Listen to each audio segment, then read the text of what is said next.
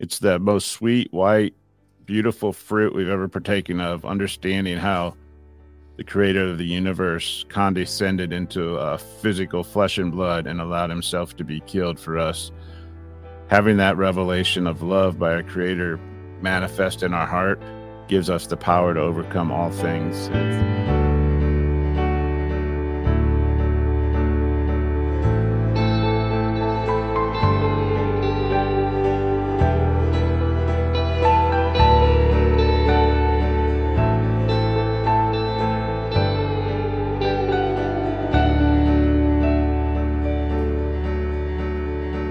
Welcome back to Restore Gospel Podcast. We're two friends having casual conversation about the things of eternity, and we welcome you into that conversation. We're going to pick up in 1 Nephi 3 where we left off and talk about Nephi's vision. And why did Nephi have a vision when...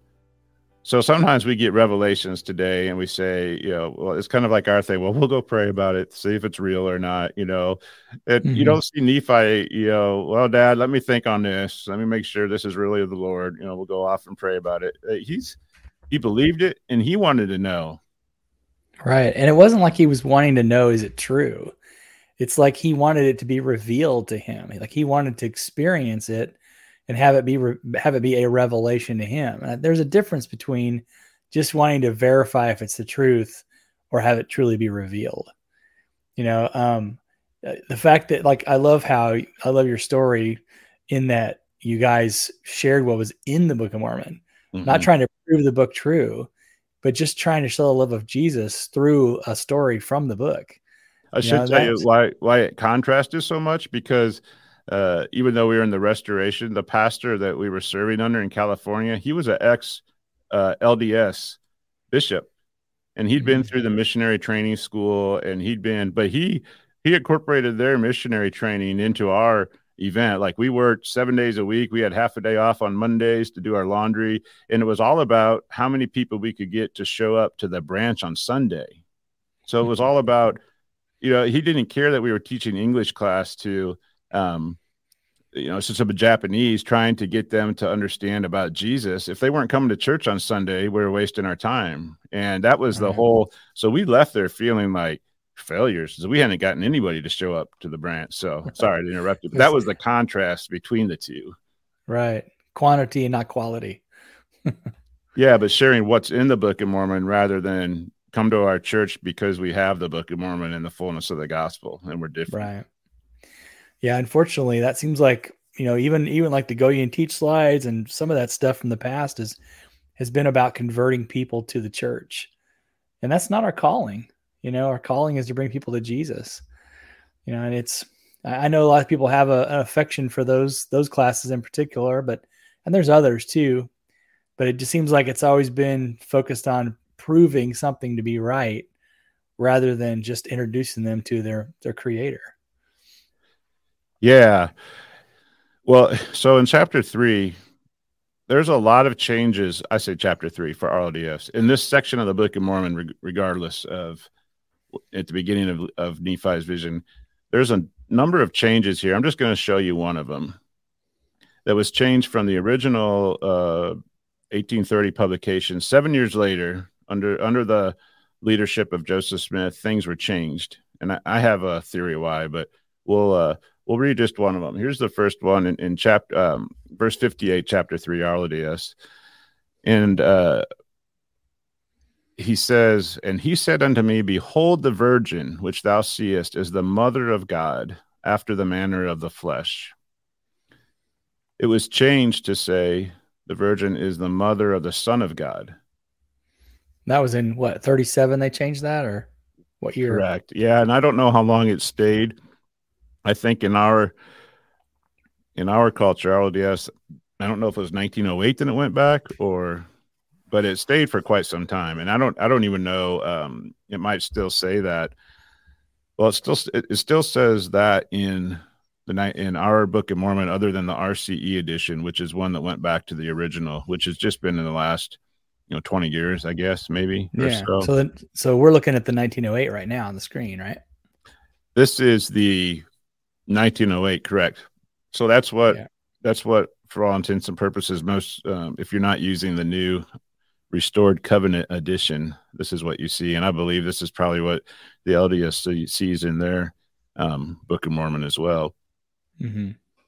So there's a number of those, at least 4 or 5, 4 in just this small section. In our chapter 3, there's like 14 or 15 changes in the Book of Mormon, and some significant ones, but we won't go over those now. But just to be aware as we go through this, the point is the nature of God was very clearly given to Lehi and Nephi for a reason, for us to understand this great condescension that we're going to hear about. And it seems like the devil just got right in there and changed the nature of God early on, that led to all kinds of crazy doctrines later on. It's my theory that Joseph had gotten the Book of Abraham in between the next printing and began to see that there was a council of gods, that there's a number of gods, and certain things started forming in his mind that culminated by the time they got to Nauvoo, that God was once a man. And so I think he shifted away from only one God, coming down and dying for us, to well, there needs to be a God and a son, and they're progressing. It was the beginning of a slope that ended up in all kinds of false beliefs to this day for millions and millions of people, in my opinion. Yeah, I believe Lectures on Faith says that there's also two, the Father and the Son, and then the Spirit, the Holy Spirit, is the mind of the two of them, or something like that. Because the Father has a body of, it might not say body, a body of spirit, and Christ has one of flesh.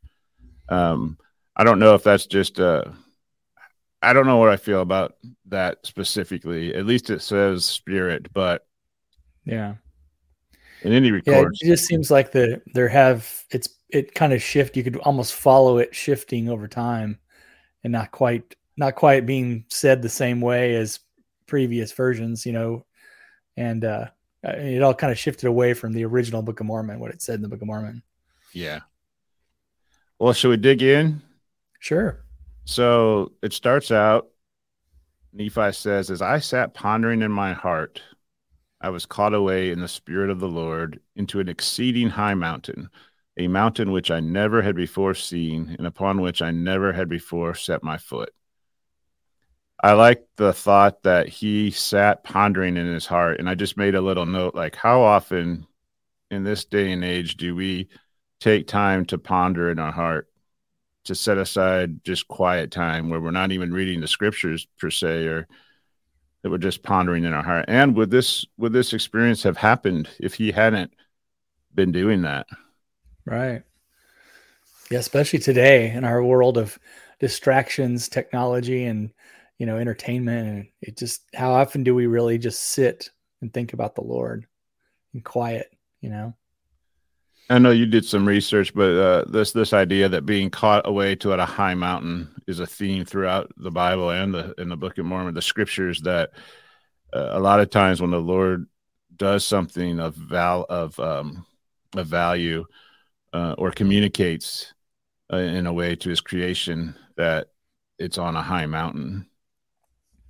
Yeah, I think it kind of goes back to, it kind of started in the garden, where they were in the presence of the Lord, and they were driven out of the garden and they no longer had access to it. And then you move forward to Moses, where he came up on a mountain and had the burning bush experience and was in the presence of the Lord to get the tablets, 10 Commandments. And then you got Brother Jared, same thing, went to the mountain and, got them, had his experience. I think this just kind of, if you look at the word mountain, it's all through there, and it all talks about, coming up into the Lord's presence, Mount Zion, for example. And I don't think there's anything special physically about a mountain, it's just high elevated land. But I think there's a sort of at least in our minds, we sort of see it as closer to God, even though, God's not physical. But I think it's something about sort of being drawn apart from the world and being brought up into his presence, kind of meeting him halfway, or coming up into the mountain of the Lord. that theme repeats over and over through the scriptures. Well, certainly when you look out, when you're on a mountain and you look down below, like say a city where you're at, or it seems so small and it seems like a different perspective. Like life seems so real and all enveloping when I'm down there, on that little road in my car. But when I'm up here, it's like, it's just all so far away and it's so insignificant. Yeah. Yeah. When I was a little better shape, I summited a couple of 14,000 footers in Colorado. And that experience, every step the oxygen's low, and every step you take, you're just pushing yourself to finally make it there. And once you're there, and you can catch your breath and you're not having to walk anymore, and just seeing around you that everything just seems it puts the world in perspective. You look like if you're at Pikes Peak, you can look down and see Colorado Springs, and it just seems like nothing. It just totally changes your perspective. So right. maybe that's what God was sort of doing for Lehi, or for Nephi, sort of getting him away from his surroundings and getting him into a place where he could focus on him. He's certainly alone, but yeah. So anyway, we're caught up into a mountain, and then the Spirit asks Nephi, "What do you want? What do you desire?" And what did Nephi say? What's the significance of that, do you think, Shane? Well, I think, I think the fact that Nephi had to actually say the words, he exercised faith in saying that I'd like to see what my father saw. And then the Spirit came back and said, well, do you believe what you saw? Do you believe in your father's experience? And he said, yes, I believe all the words of my father. And then the Spirit, cried out in joy, praising God that he had this level of faith. Nephi just had this amazing level of faith. It went against everything he had known up to that point. They were living in Jerusalem. His dad wasn't a spiritual leader, wasn't a prophet, wasn't anything at all until God moved upon him. And Nephi just sort of embraced this. He just rung truth. It rang as true in his heart. His heart was soft and it was open to receive the Spirit, and he just embraced it. Isn't that neat that it says the Spirit cried when Nephi says, I believe. And it says, Hosanna to the Lord, the most high God, for he is God over all the earth, yea, even above all. And blessed art thou, Nephi, because thou believes in the Son of the most high God. Wherefore thou shalt behold the things which thou hast desired. Mm-hmm. So I think it's like there's rejoicing in heaven, or on the other side of the veil, that there's going to be the ability to reveal things of eternity to a mortal man, and that there's pleasure. It seems like, at least from the Spirit, he was rejoicing that he was going to be able to witness these things. Mm-hmm. Yeah, I often wonder about that scripture that's in the Bible. It says that sometimes we entertain angels unaware, and there's a lot of different ways you could read that. But, I wonder if sometimes just our choices, when we do something to please God, or we put put someone else before us, things like that, when we have humility, if there isn't rejoicing that happens in the heavens that we just aren't aware of because we're on the other side of the veil. Well, do you want to go ahead and just read? So, I know sometimes it gets a little laborious reading word for word, but I think in this instance, this vision is so descriptive and distinct. It's not like normal scripture talk. It's almost like a parable, or I don't know. Let's just read it. I think it'll be better that way. All right. Starting in 45, it says, And behold, this thing shall be given unto thee for a sign, that after thou hast beheld the tree which bore the fruit of which thy father tasted, thou shalt also behold a man descending out of heaven, and him shall ye witness. And after that ye shall have witnessed him, or after that, sorry, I lost my spot. And after that ye shall have witnessed him, ye shall bear record that it is the Son of God. Okay.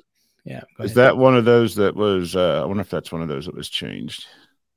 Maybe not. I think it might have been, though. We won't point them all out, but go ahead. Well, that's in the RCE. We're reading from the RCE, right? So that's correct. Okay, yeah, right. Yep, Yeah. yep. It'll be easier. And Go ahead. yeah. And it came to pass that the Spirit said unto me, Look, and I looked and beheld a tree, and it was like unto the tree which my father had seen. And the beauty thereof was far beyond, yea, exceeding of all beauty. And the whiteness thereof did exceed the whiteness of the driven snow. And it came to pass that after I had seen the tree, I said unto the Spirit, I behold that thou hast shown unto me the tree which is most precious above all. And he saith unto me, What desirest thou? And I said unto him, To know the interpretation thereof. For I spake unto him as a man speaketh. For I beheld that he was in the form of a man, yet nevertheless I knew that it was the Spirit of the Lord. And he spake unto me as a man speaketh with another. And it came to pass that he said unto me, Look. And as I looked, and I looked as if to look upon him, and I saw him not, for he had gone from before my presence. And it came to pass that I looked and beheld the great city Jerusalem, and also other cities. And I beheld the city of Nazareth. And the city of Nazareth, and in the city of Nazareth I beheld a virgin, and she was exceeding fair and white. And it came to pass that I saw the heavens open, and an angel came down and stood before me. And he saith unto me, Nephi, what beholdest thou? And I said unto him, A virgin, most beautiful and fair above all other virgins. And he saith unto me, Knowest thou the condescension of God? And I said unto him, I know that he loveth his children, nevertheless I do not know the meaning of all things. And he saith unto me, Behold, the virgin which thou seest is the mother of God, after the manner of the flesh. And that's where I think the 1908 shows Son of God, right? Mother of the Son of God. Right. Let me bring up a couple of things here. Number one, he's talking about that he spoke unto this spirit as a man speaketh, or as a man speaketh, and that he was in the form of a man. Nevertheless, I knew that it was the Spirit of the Lord, and he spoke unto me as a man speaketh with another. But when he says to look, he sees the city Jerusalem, and he sees that the Spirit who was speaking to him like a man was gone from his presence. And then he sees Nazareth and a virgin, and that she's the mother of God. And I wonder, do you think that spirit that was speaking to him like a man was Jesus? And I had someone sent us an email one time and said it's interesting that when he sees this virgin that's going to give birth to the baby, the son of the God, that he's no longer standing next to him, but he's seeing the vision of Mary, who's going to give birth to God, and that then the heavens open and an angel comes down to talk with him now. But it's like, as he's seeing this God come forth, the one talking to him is now gone, like next to him, because now he's in. Is it because now he's in the vision and witnessing him being born to the world? That was the question that was posed, and I think that's an interesting concept. Why else would he be gone? Why would he point out that he was gone and an angel came to take his place to finish? Right. Well, that is interesting. I do think that we have to remember that he was taken in the spirit to an exceeding high mountain. So his physical body wasn't necessarily there. I mean, he was taken beyond the veil into the spirit world. And so, he acknowledged that he appeared to him to be like a man, but yet he knew in his mind that he didn't have any flesh, that he was in a spiritual state. Mm-hmm. So I don't know. I don't know if it's all that important, but maybe there's a nugget there that we're missing. I think there is a nugget, not that I'm going to say for sure, but I think it's purposefully written that I looked and he was gone. Mm-hmm. And then he sees the virgin, or he sees Mary in Nazareth, exceeding virgin, exceeding fair and white. But anyway, I point that out because it's up to the listeners to pray about that and see what the Lord reveals. But it is an interesting thing. Yeah. Also, the link between verse 55 and 56 here. He says, I say unto him, a virgin most beautiful and fair above all other virgins that he sees. And then the angel asks him a question, knowest thou the condescension of God? As soon as he sees this woman. And he replies, I know not. I know that he loves his children, but I don't know all things. And he says again, behold, the virgin, which is the mother of God. And then 59 says, I beheld that she was carried away in the spirit for a space of time. And then the angel said, look, and I looked, and she was bearing a child in her arms. And what does the angel proclaim in 62? And behold, the Lamb of God, yea, even the eternal Father. Right. So that's another change that that probably says in most books, the Son of the Eternal Father. Yeah, probably. So behold, the Lamb of God, the Eternal Father. Now here's the link on the other end when he says, knowest thou the meaning of the tree which thy father saw? And then what's the reply? Share, Shane. Yea, it is the love of God which sheddeth itself abroad in the hearts of the children of men, wherefore it is the most desirable above all things. So before we get too far down, I love that verse where it says about the condescension of God. It's easy to just kind of read over it, but if you stop and you kind of think about it, here's God who is infinite. He is outside of time. He's so powerful. He's everything, omnipotent, and there's nothing he can't do other than violate his own, who he is. And there is no other God besides him. There's nothing else in all of the universe and all of any existence besides him. And yet he puts himself in flesh, and he didn't come in a 30-year-old man's body. He came in a helpless baby child that could do nothing for itself. Think about baby Jesus. He couldn't do anything. Here was God, the God of creation, stuck in this form of flesh that's absolutely helpless. Can't feed himself, can't wash himself, can't protect himself. He's absolutely vulnerable to everything the world has to throw at him. And I was thinking about the other day, so I live in Texas and we have a lot of fire ants here. Mm-hmm. And these fire ants, I've came from, other places in the Midwest, and I've never seen anything like these things. They make these mounds just all over the place. They just pop up.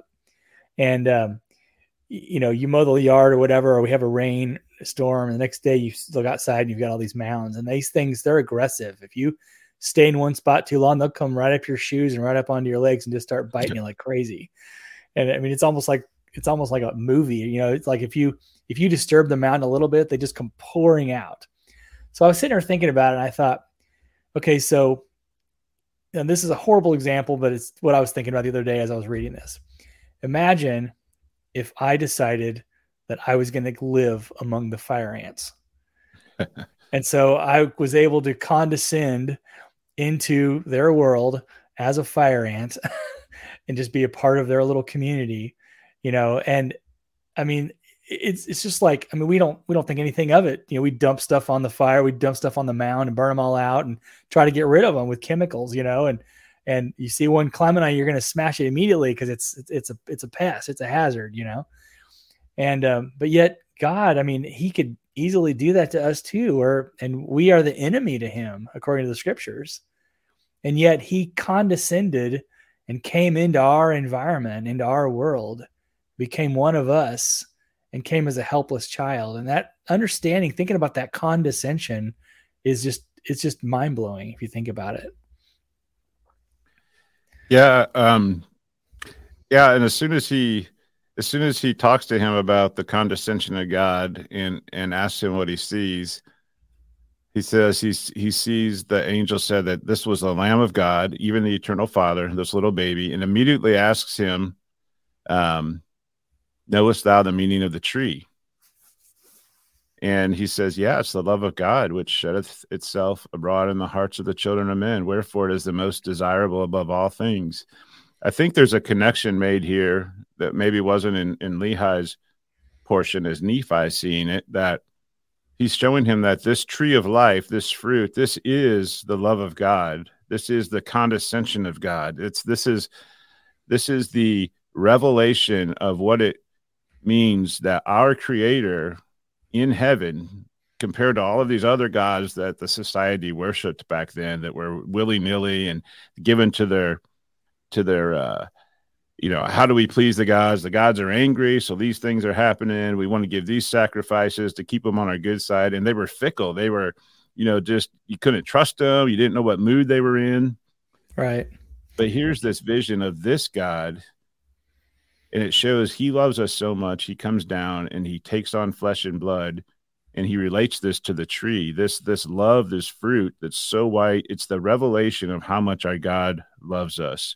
So when we say come unto Christ and be perfected in him, I believe that what that really means is that he reveals himself to me in such a way that I understand how much he loves me. This revelation of Jesus, when they say, well, do you believe in Jesus? I believe that he is. Yes. Well, it's really what it's talking about is, do you believe he loves you? Do you believe that? Do you understand how much he loves you? And as we have this revelation of Jesus Christ, it's about his love. Understanding that love and that condescension is the fruit that is white and better than anything, to know that you are loved by the creator of the universe. And when that happens to you, you find the ability to love others, and you're willing to lay down your life for others because you care about them so much, and your life is nothing other than loving other people. That's what it's all about. I think this vision ties that in, that he says, this is the love of God that sheds itself abroad, and it's the most desirable above all things and the most joyous to the soul. And then he brings it back to Jesus again as soon as he talks about the tree. So I just see that link between condescension of God, the fruit, the tree, and Jesus coming down among us, that it's all the same concept. Yeah. Can you put up that graphic of the tree that I sent you? Yeah. Let's see here. Well, and while you're getting that, I'll just mention, I think this whole thing is centered around God's love. And, love is such a topic that we just sort of throw it around in our society today. We tie love into, we basically just treat it like an emotion, and we tie it into, I love, we use the word love in the same way we'd use like, I love pizza. I love, I love watching football, that kind of thing. But when you're talking about charity, you're talking about the true love of Jesus Christ, the kind of love that would lay down its life, that would condescend into a human being just because it loved the human beings that it created. This graphic kind of shows that. So the tree is labeled as the love of God, and it's that love that drives everything in the vision. So the love of God was made flesh in the form of Jesus. If you look at that arrow going up, the word of God is Jesus made flesh. And even when we're in our temptations in the midst of darkness, that love of God, which is Jesus, is a source of strength to help get through the temptations. So it's all tied in. I mean, the love of God is what we want to achieve, but it's the love of God that helps us to get there in the first place. And it's the love of God that keeps us from falling into spiritual death, or to experience this justice of God, which is what happens if we go into the world. And the love of God is the opposite of the pride of the world. That's the complete opposite. So, I think love and Jesus kind of are the whole central theme of the whole vision.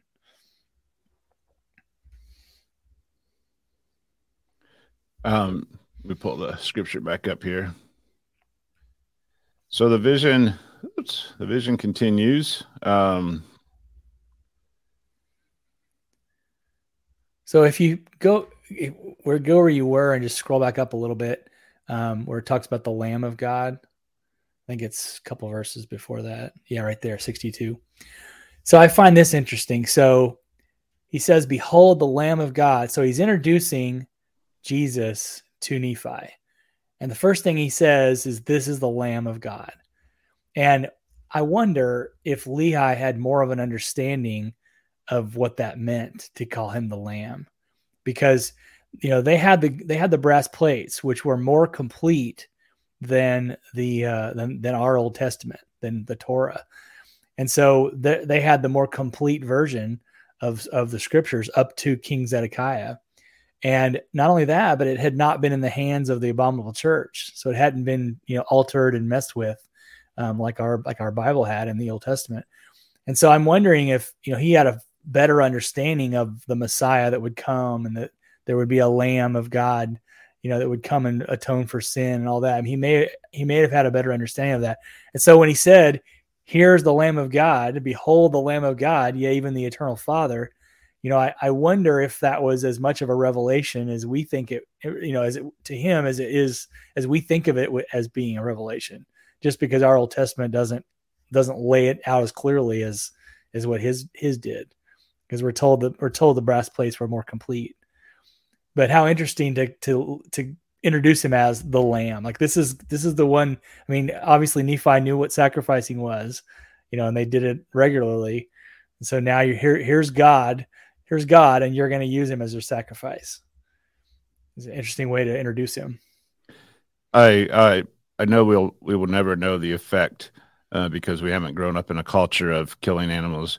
John the Baptist in the Bible introduces him as he's walking, "Behold the Lamb of God who will take away the sins of the world." Mm-hmm. That connection right there, taking all of their Mosaic law, all of the sacrifices so that they could be clean, every throat that was slit and blood that was poured, saying, "Here's the Lamb of God," not the lamb of your tribe and your family to free you, but the Lamb of God that's going to take away the sins of the entire world. That's in the Book of Mormon. You do a search on that sometime. Lamb, it's mentioned so many more times than Lamb of God. He's referred to quite often as the Lamb of God in the Book of Mormon, as opposed to that one time when John said it. Yeah, as you mentioned that, you think about how much went into the temple. I mean, everything had to be done exactly right. They had to, they had to wash in a certain way. They had to have the right bread and the candles lit, and the sacrifices had to be very specific. The lambs couldn't have any blemishes, and they could never have had their legs broken. And they only got to go into the Holy of Holies one time each year, to go in with the ark. And I mean, just think about the burden of keeping that going. I mean, it's hard enough just to keep a church building clean, but can you imagine all the rituals that had to be done exactly right? And they, God taught them right from the beginning that you can't mess this up. I mean, they had Aaron's two sons died because they didn't handle it right, when they went into the tabernacle. And so you think about all that symbolism and all the stuff they had to do. And now here's this Lamb of God that's going to pay this ultimate price. And you no longer have to do that. No more temple, no more rituals, no more sacrificing, and that's one of the first things Jesus said when he came to this continent. He said, "You no longer have to sacrifice animals anymore. Right. I won't accept him anymore." And I mean, to me, that would be a relief, like, no more killing of the animals, no more, all this process. And now I can just have a relationship with him. What a beautiful story to be revealed to them. It is beautiful. That no more temples till 1830. Yeah. We'll get to that later. Right. All right. So let's read on. Talks about the tree.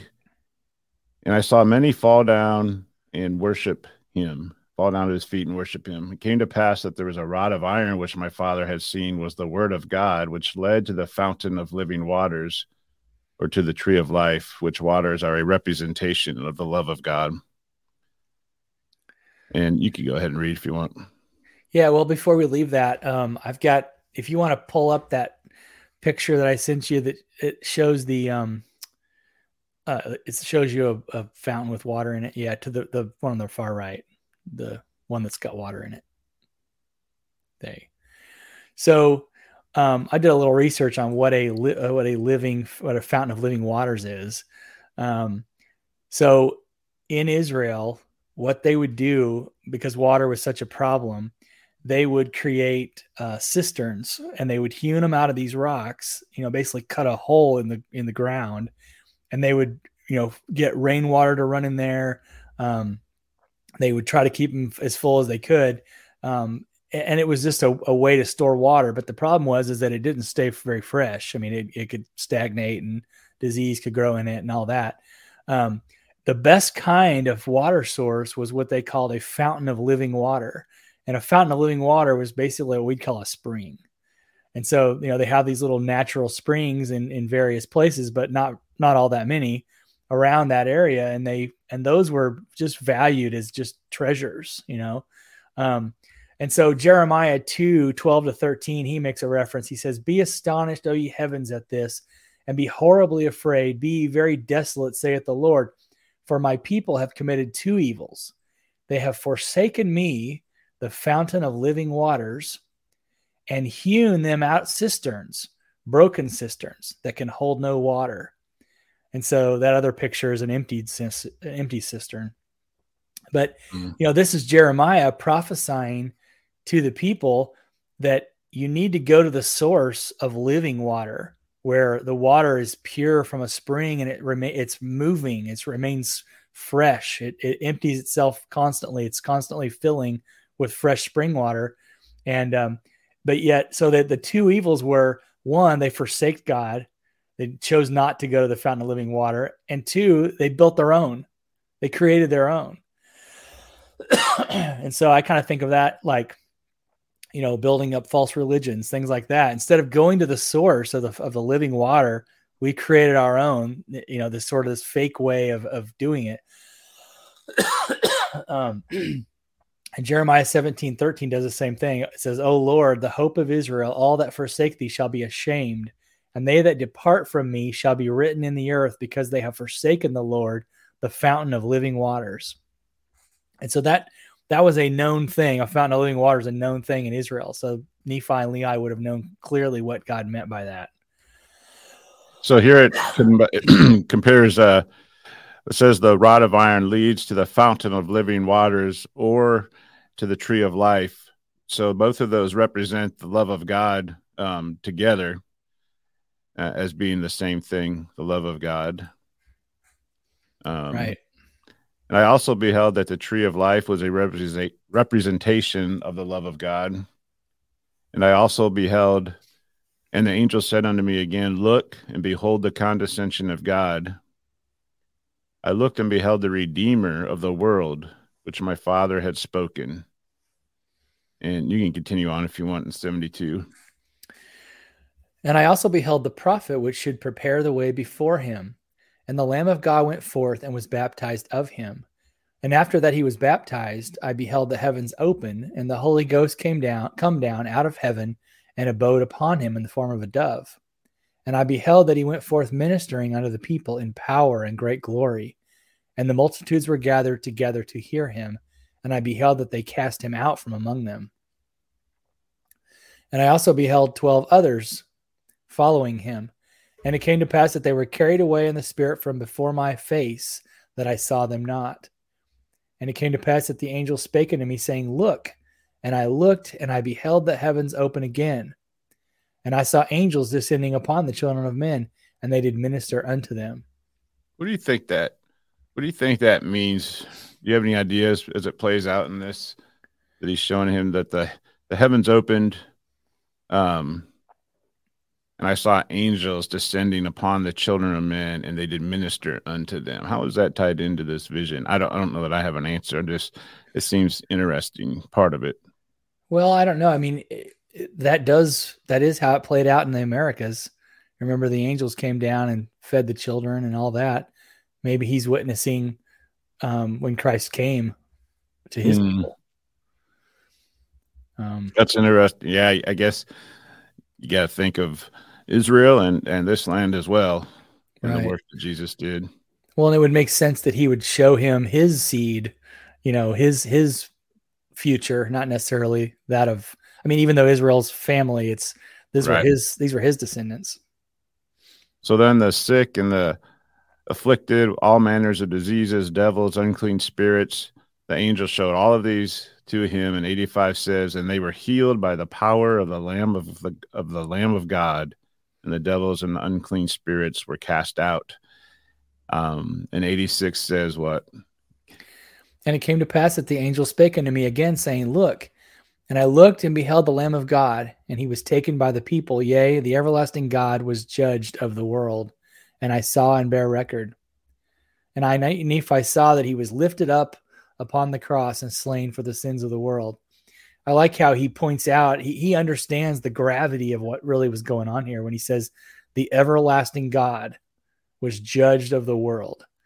You know, like how could anyone think that they could judge God himself? And so that's really interesting that Nephi understood what was going on in the vision, you know.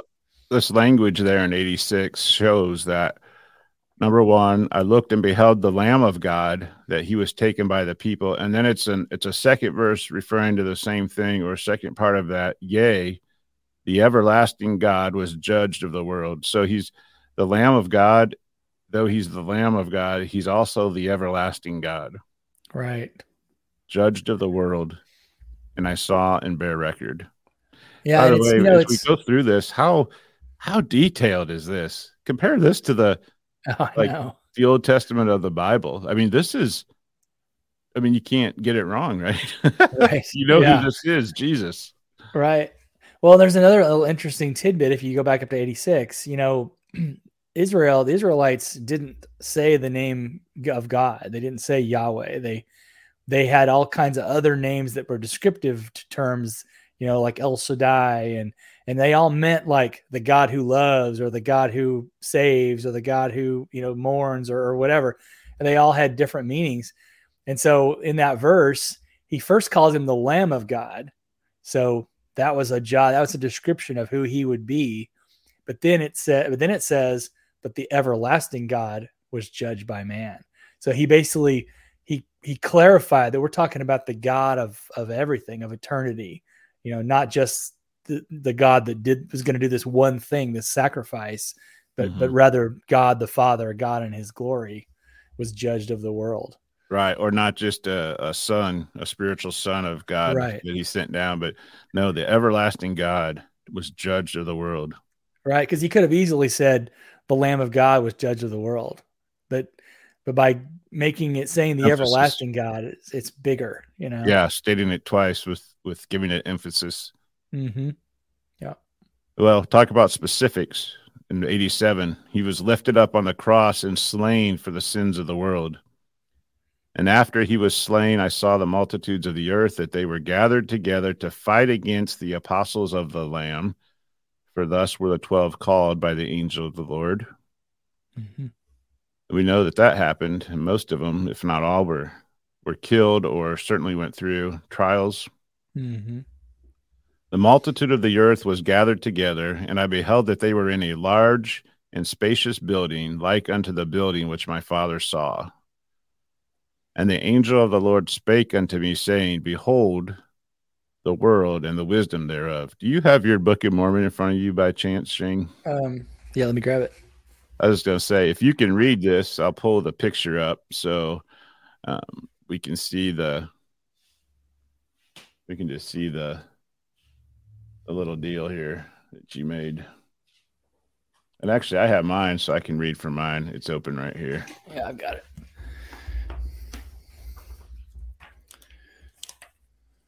We're in 3. What verse are we in? Oh, that was like 80 something. Okay.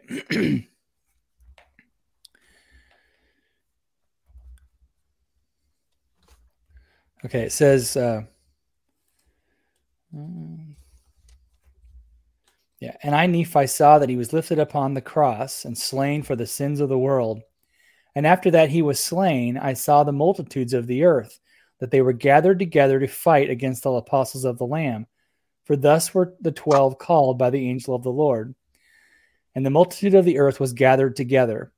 And I beheld that they were in a large and spacious building, like unto the building which my father saw.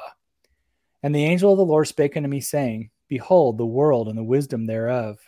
Yea, behold, the house of Israel hath gathered together to fight against the 12 apostles of the Lamb. And it came to pass that I saw and bare record that the great and spacious building was the pride of the world. And it fell, and the fall thereof was exceeding great. And the angel of the Lord spake unto me, saying, Thus shall be the destruction of all nations, kindreds, tongues, and people that shall fight against the 12 apostles of the Lamb. And it came to pass that the angel said unto me, Look, and behold thy seed, and also the seed of thy brethren. And I looked and beheld the land of promise. And I beheld multitudes of people, yea, even as it were in number, as many as the sand of the sea. And it came to pass that I beheld multitudes gathered together to battle one against the other. And I beheld wars and rumors of wars and great slaughters with the sword among my people.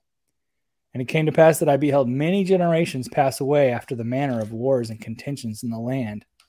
And I beheld many cities, yea, even that I did not number them. And it came to pass that I saw a mist of darkness on the face of the land of promise. And I saw lightnings, and I heard thunderings and earthquakes and all manner of tumultuous noises. And I saw the earth that it rent, and the rocks that they were rent.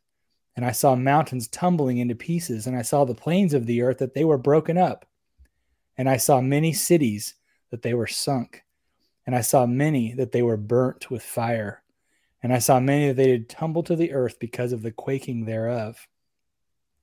And it came to pass that after I saw these things, I saw the vapor of darkness that it passed from off the face of the earth.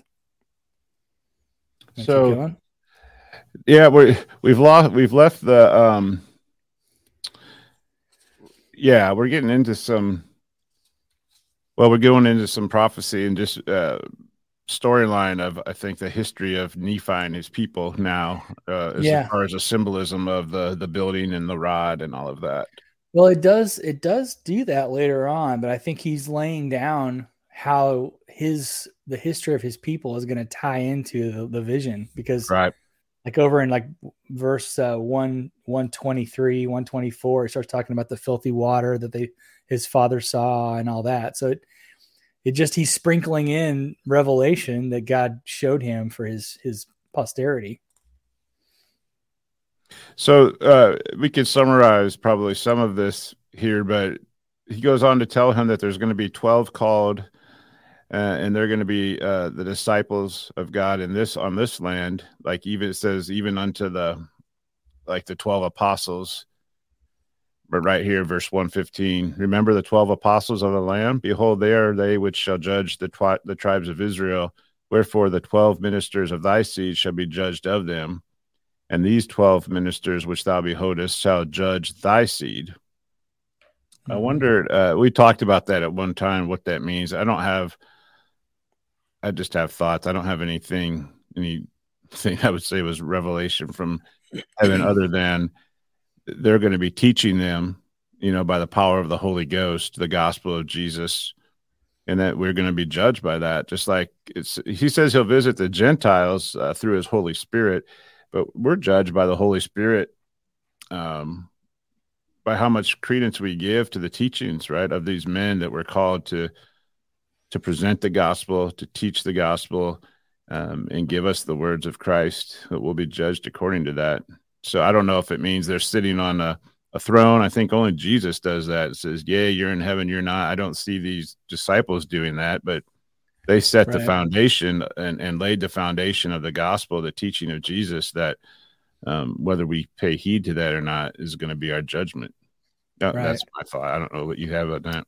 Well, I don't have any particular insight regarding that, but in some ways it's kind of like, how it talks about turning the hearts of the children to the fathers and the fathers of the children.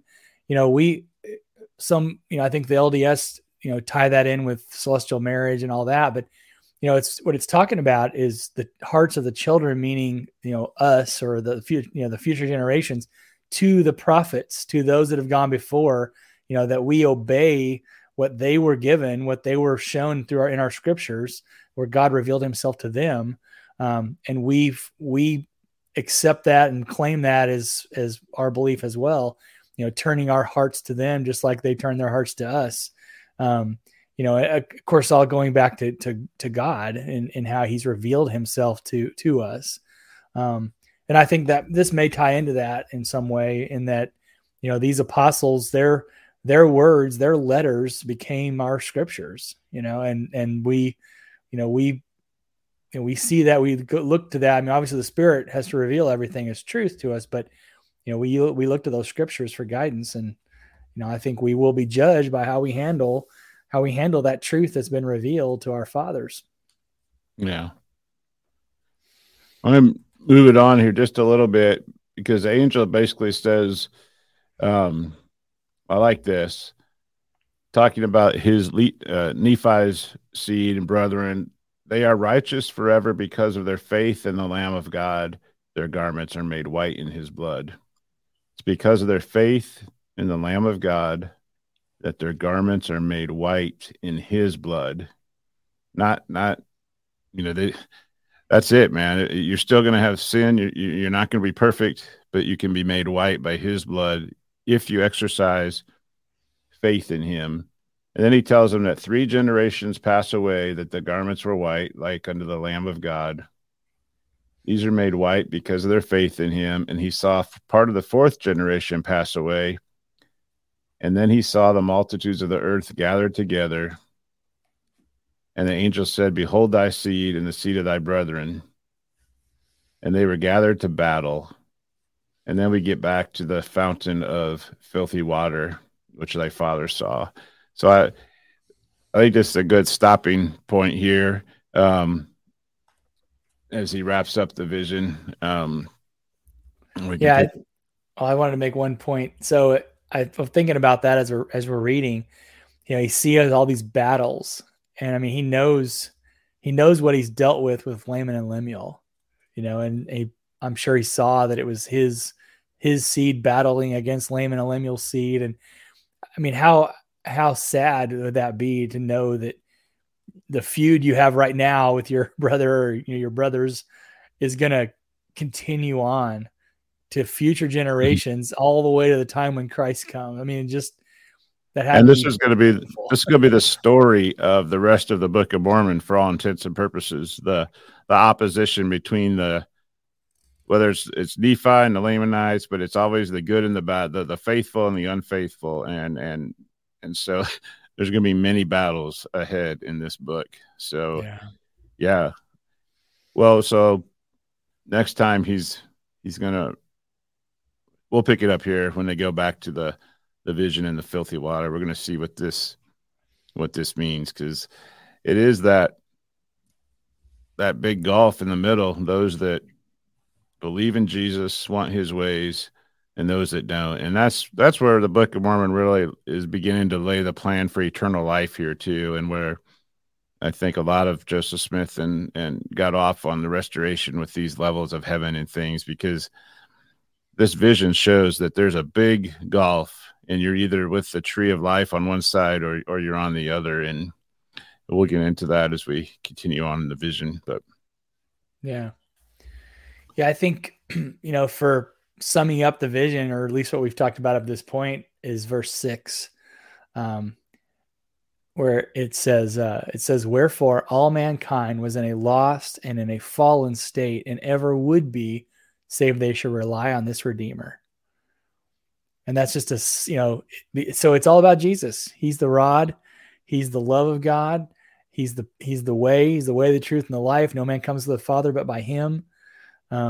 He is God in the flesh. He is both the Lamb and the eternal Father. It's all about him. And Jesus, God couldn't reveal himself to Israel. He tried, but Israel was so hard-hearted they wouldn't see it. And so now he's come to the Gentiles, and I think we're pretty hard-hearted too. And when we understand this condescension, as we begin to have it spring up in our hearts, it's the most sweet, white, beautiful fruit we've ever partaken of, understanding how the creator of the universe condescended into physical flesh and blood and allowed himself to be killed for us. Having that revelation of love by our creator manifest in our heart gives us the power to overcome all things. And it's the greatest gift, knowing how much he loves us. It purges us. That love just drives out our sin, our hate, our filthiness, and it cleanses us. That revelation. Yeah. Well, and it's the only thing that is really real. I mean, as far as, we've been talking a lot about the church, about the doctrine, about temples and priesthood and authority and all these kind of things, but the center of all of it is just Jesus. And so if we have to have him in our lives, his Holy Spirit is our authority to do anything, to be successful at anything, I guess. But it always comes down to that choice. Do we choose the spacious building or do we choose him? All right. Till next time, be kind to one another. We're just walking each other home down that path. Take care.